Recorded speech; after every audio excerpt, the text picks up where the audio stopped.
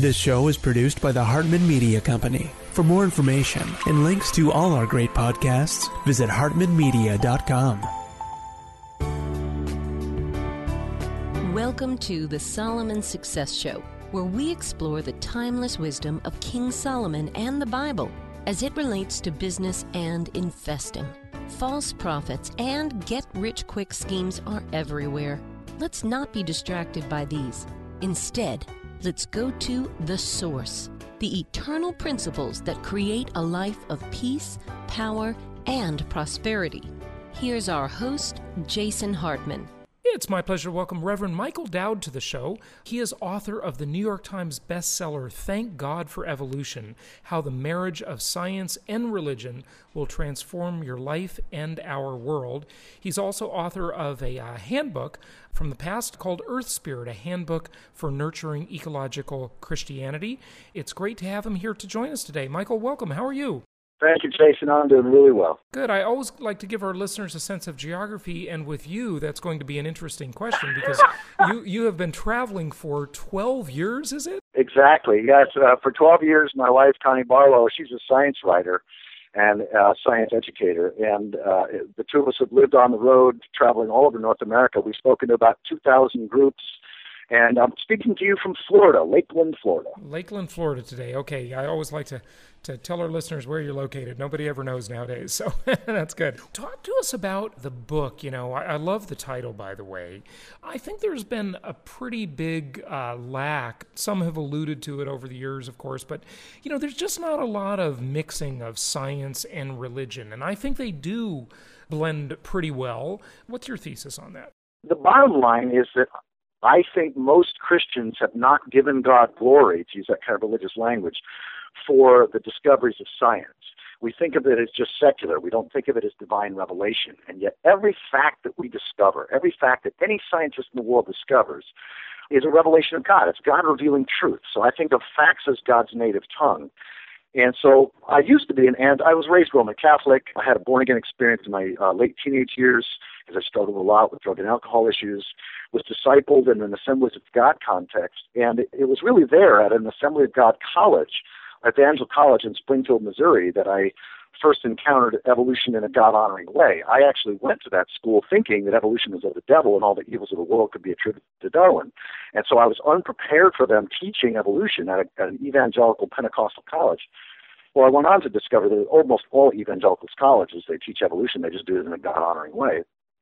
So I ended up accepting evolution then, but it really wasn't until 1988 when I met Father Thomas Berry. He died a few years ago at the age of 94. And he became my main mentor. And basically where science, inspiration, and theology and sustainability intersect is what my passion is and has been. And my book, Thank God for Evolution, I think one of the reasons why my book was endorsed by 6 Nobel Prize-winning scientists, as well as by dozens of religious leaders of all different kinds, is that it gives voice not just to my ideas, but it gives voice to God's evidential revelation. That is what God's been revealing through science for several hundred years. And it's time to give God glory for that. And it's profound because what it does is it builds a bridge between head and heart. It builds a bridge between evidence and inspiration. Yeah, good stuff. You know, Michael, I don't really understand, and I've always struggled with this question, of understanding why these two would be mutually exclusive. I mean, it seems pretty obvious that evolution is real, and it seems pretty obvious that creation is real. Why do they have to be mutually exclusive? Look, something had to create the universe. You know, when you look at the Higgs, the whole thing about the God particle, right? And, you know, I remember watching that documentary a few months ago about Higgs boson. That had to be created. I mean, I don't get it. We know that evolution occurs, that we know that Darwinism does occur. I mean, nobody can deny that. That happens. Things evolve, organisms evolve, but they had to come from somewhere. Well, yeah, absolutely. And I'm so glad you framed it that way, Jason, because it's challenging at times because so many of us were taught. I mean, the people that we trusted most deeply, our pastors and our parents, have taught us this binary. You know, it's either theology and religion and spirituality and God and Jesus and the Bible on the one hand, or it's like this atheist, secular, humanist, evidence, evolution, all that kind of stuff over on that end. And one of the great challenges that many evangelical and just not even evangelical, conservative Catholic students face when they go to college or university, and even when they go to seminary, is the discovery that, wait a second, there is so much evidence in support of so many of these things that their pastors or their parents taught them to be fearful of. And so that's why I see it as my mission to show the God-honoring, Christ, to use religious language, a God-honoring, Christ-edifying, Scripture-honoring way of thinking about everything that science has been revealing. So not only do we see it as not polar opposites, but we see them enriching each other. In fact, on the side of my van, we've got a big Dodge Sprinter white van. And on the side of it, very prominently on both sides, it has the Jesus and the Darwin fish kissing with hearts between them. Definitely get some interesting looks in conservative parts of the world. I bet you do. Now, another probably odd thing that I mean, I don't know, maybe you don't think it's odd, but it seems like the whole debate over global warming and climate change, you've got the conservatives on one side and the liberals on the other. Is it kind of odd that you're a believer in the climate change issue? Well, it's not a matter of even believing. I know that what God's been revealing now for a long time through evidence that climate change has changed radically over millions of years. And we humans, because of our activities, industrial activities over the last 200 years especially, we've added so much carbon that we now know through God's evidential word that the last time that there were 400 parts per million of carbon dioxide in the atmosphere, we had alligators and crocodiles up in the Arctic. And we don't believe this. We know this. There's no climate scientist in the world who debate it. And so, yeah, I'm very much in favor of having a God-honoring way of thinking about everything, including climate change. And we are now in the place where what we do, I mean, one of my heroes is a Republican, Bob Inglis from South Carolina. And he says it more succinctly because you've got to realize that one of the reasons why so many conservatives reject climate change is because it's often framed in liberal terms, and it's just really unfortunate. That's why I love Bob Inglis. From 2001 to 2012, the largest and most prestigious science body in the world, the AAAS, the American Association for the Advancement of Science, came out 8 months ago with a very uncharacteristically prophetic, and I use that word prophetic exactly, campaign called What We Know. And one of the things they focused on, and if you just put What We Know campaign in Google, you'll get there. They've got these great videos, these short little videos. One of the things they talked about was that between 2001 and 2012, 97% of the papers that were published, 97% of the scientists agree that climate change is real, humans are the main cause, and we must take immediate action to avoid condemning our children and grandchildren to hell and high water. Now, that was up to 2012. From 2012 to the end of 2013, it's now 99.9%. And yet, because the issue is often framed in terms of like bigger government regulations, many conservatives understandably, and I think rightly, reject that. That's why Bob Inglis is my hero. Here's a direct quote. Again, this is a Republican from South Carolina, evangelical conservative. He says, I favor a conservative approach that marshals the power of the market and doesn't increase the size of government. Here it is in a nutshell. Put all the costs in all the fuels and eliminate all the subsidies, and then watch the free enterprise system solve the climate and energy problem. Well, I would agree with that. That's exactly what everybody says we need to do. And he's saying it in a way that conservatives can get it. Another one of my heroes is Catherine Hayhoe. She's an evangelical woman, climate scientist from Texas. Her husband is a megachurch pastor. And she goes into she's one of the most articulate people in the world on climate. In fact, she was featured in the Showtime series called The Years of Living Dangerously. And she can go into a room of 400 evangelical conservative Republicans in Texas and win them over. It has to be framed in language that conservatives can embrace. Well, language and regulation or incentive, too. Well, yeah, exactly. But if you put all the costs and all the fuels and eliminate all the subsidies, you don't need the regulations. The market itself will take care of much. The market does a pretty good job at things. It does a better job than government. It's far from perfect, but it's about the best thing out there. There are so many layers to this issue. It is like an onion that you could peel for hours. And I just want you to know when I ask these questions, I'm not taking a position. I just want to know what your thoughts are on it, okay? Sure. And so, and the reason I have to say that is because I was interviewing a liberal, very staunch climate change advocate, not that she was an advocate for it, but from the New Yorker. She's a reporter for the New Yorker, and she hung up on me during the interview. and well, I promise I won't do that no matter where you are. All I was doing was asking questions. I mean, sure. I just wanted to draw her out and get her, but she was like so staunch about the whole thing. She said, climate change, global warming is happening. If you don't believe it, you're an idiot. It's my way or the highway. And I mean, you're not going to win anybody over with that, you know? You just... No, exactly. The first layer, you talked about the activities, the industrial activities. And it seems to me that the climate change people think the problem is exhaling, it's breathing. It's the CO2. It's not carbon monoxide. It's not even pollution. They just talk about breathing. It's the fact that we exhale.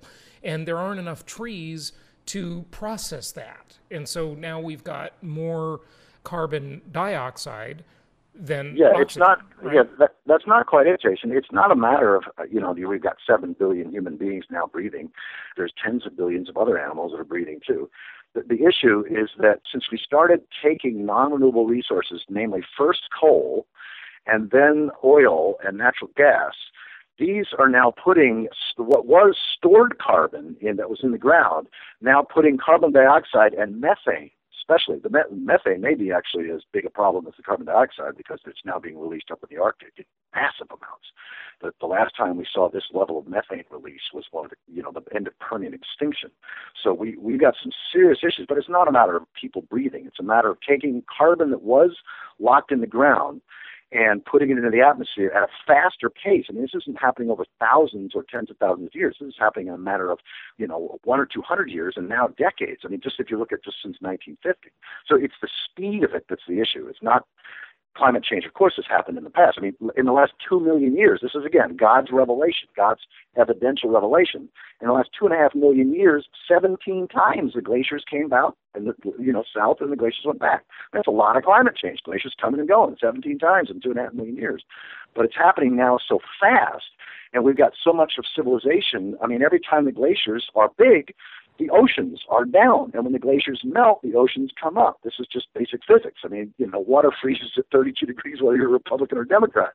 The problem is we're now living, almost half the world's population is living close to the oceans. And so if oceans rise, which they will, I mean, this is one of the things. Just yesterday, or actually a few days ago, we had one of the world's experts, the former head of the Jacques Cousteau Society, here at this house, and we ended up spending a day just talking.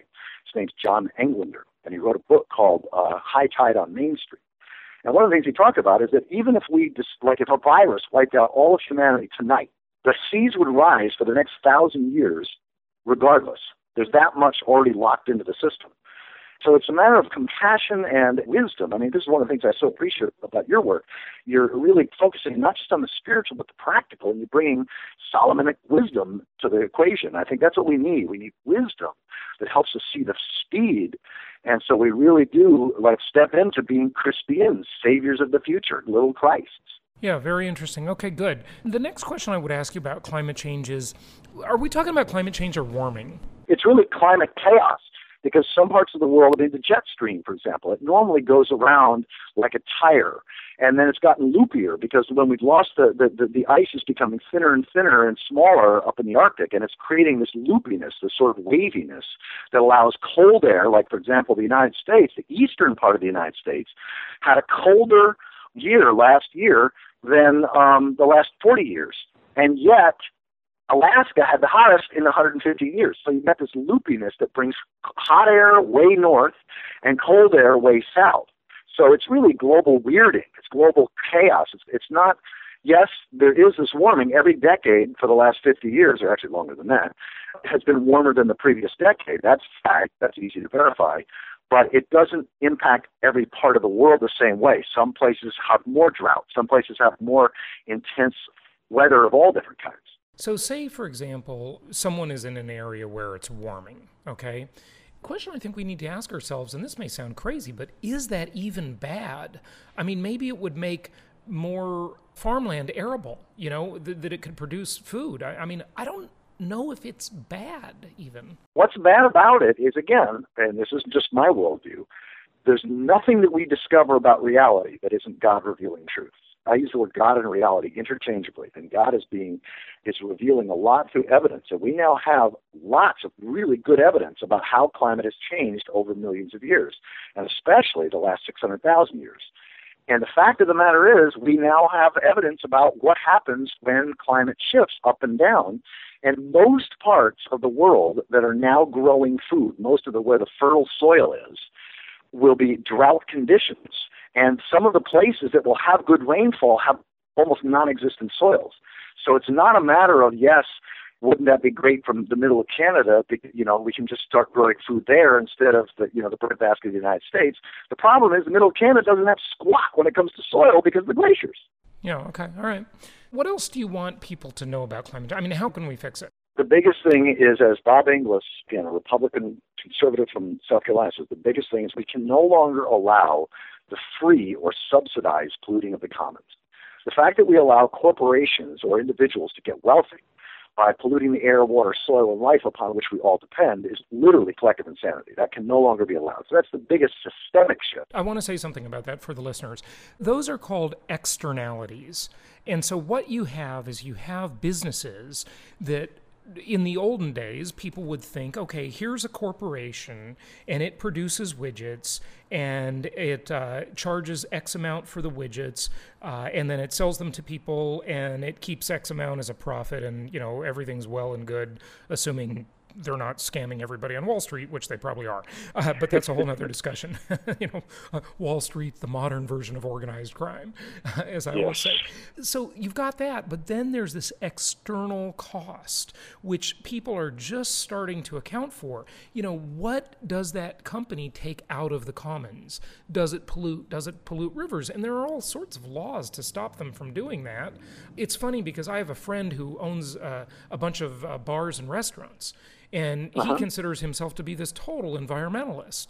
And I think he's out of his mind because I just look at the amount of trash those institutions produce. And I mean, it is mind-boggling the amount of trash they produce, But there are externalities, right? Yes. Well, Jason, I'm so glad that you brought up the whole issue of externalities because people often don't think in terms of cycles. You go to the supermarket, you buy food. You don't think about where did that food come from, where does the waste, the packaging and things like that, where does this all go? And yes, by internalizing true costs, what happens is we create a system where the cheaper, easier, more convenient thing to do becomes the right thing to do.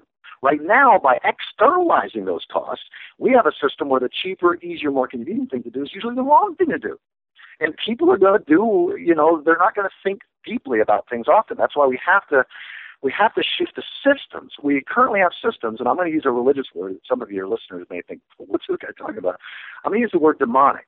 For any system, like a governmental or economic or political system that makes it easy or inevitable for millions of people to do things that are harmful to the future, if that doesn't count as demonic, nothing does. And yet that's what we've got, is a system that makes it almost inevitable for millions of us to do things that future generations will look back and condemn us for. That's crazy. Mm-hmm. Yeah. Okay. All right. Externalities. I mean, the laws don't solve the problem? Well, unfortunately, no, because the laws are operating within a system itself that sees as a good a very narrow understanding of progress. I mean, we've defined progress in ways that are totally inaccurate, because if you've got a declining Earth, if the air, water, soil, and life upon which everything depends is actually degrading, it doesn't matter whether you've got a gross national product or gross domestic product that's increasing. It's suicidal. It's insane. God condemns that. Reality condemns that. Okay, good. Good stuff. That's a good conversation on that. Of course, we could go on for days about this topic. It's definitely a very complex and many-layered topic. If we can circle back just before we wrap up here to thank God for evolution, and I'm looking at your table of contents. You've got some interesting entries in here talking about how evolution is not meaningless. It's not a blind chance. I think that's what a lot of people think of it. It's just, it doesn't have any meaning to it. Exactly. I mean, one of the things that I often Yeah, I used to be an anti-evolutionary fundamentalist. I actively opposed people who taught evolution. In fact, 35 years ago, the Michael Dowd of 35 years ago would have been standing outside the venues that I now speak, handing out tracts telling you what a heretic that guy in there is. Mm-hmm. And so I know that worldview really well to be threatened and fearful of that. And yet, what I've now come to see is that, first of all, if you ask the average American, especially those in sort of middle of America, moderate to conservatives, what they think of evolution, most of them will say they think of evolution as meaningless, blind, chance, godless, purposeless. Well, so it's not a surprise if that's the way they think about evolution. It's not a surprise that they're not climbing over each other to celebrate, evolution. So I think the onus of responsibility is on those of us who do accept evolution, the facts of evolution, and do so in a God-honoring, Christ-edifying way. It's our responsibility to get better at telling this story so that conservatives can see that, like, for example, what I did at my first TEDx talk 2 years ago was on evolutionary psychology and brain science, meaning what God has been revealing about our inner nature, why we struggle with temptation, why we and our kids and our grandkids get addicted and all this kind of thing.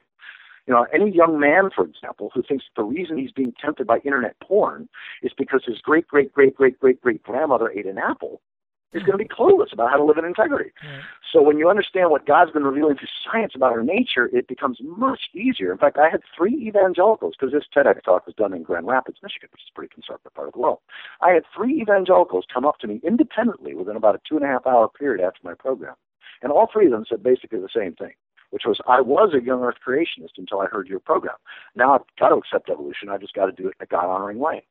In fact, one young man, he was probably in his mid-20s, he said, I always thought that evolution was about Darwin, DNA, and dinosaurs. I didn't know it was about how to live a more Christ-like life and have healthier relationships. This is the practical side of an evolutionary worldview. Yeah, good stuff. And that's what I love about your work, bringing together this timeless wisdom, this practical wisdom in a modern age. So blessings on your ministry, brother. Well, thank you for that. I appreciate it. It's I just thought, there's so much wisdom, really financial wisdom and business wisdom in the Bible, especially I love Ecclesiastes and Proverbs too, but Ecclesiastes is far and away just my favorite.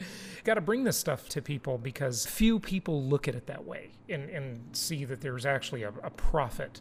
There's some profit tips here. But profit spelled both ways. Exactly. Either way you want to spell profit, exactly. Yeah. Exactly. Yeah. But it's interesting because when you realize that evidence is modern day scripture, that God's also revealing through evidence, then God's been revealing some pretty amazing things there too. And the one resource that I would recommend to your listeners, and I certainly recommend to you, I think it's one of the best books on economics that I've ever read, and it's about really sort of taking this wisdom.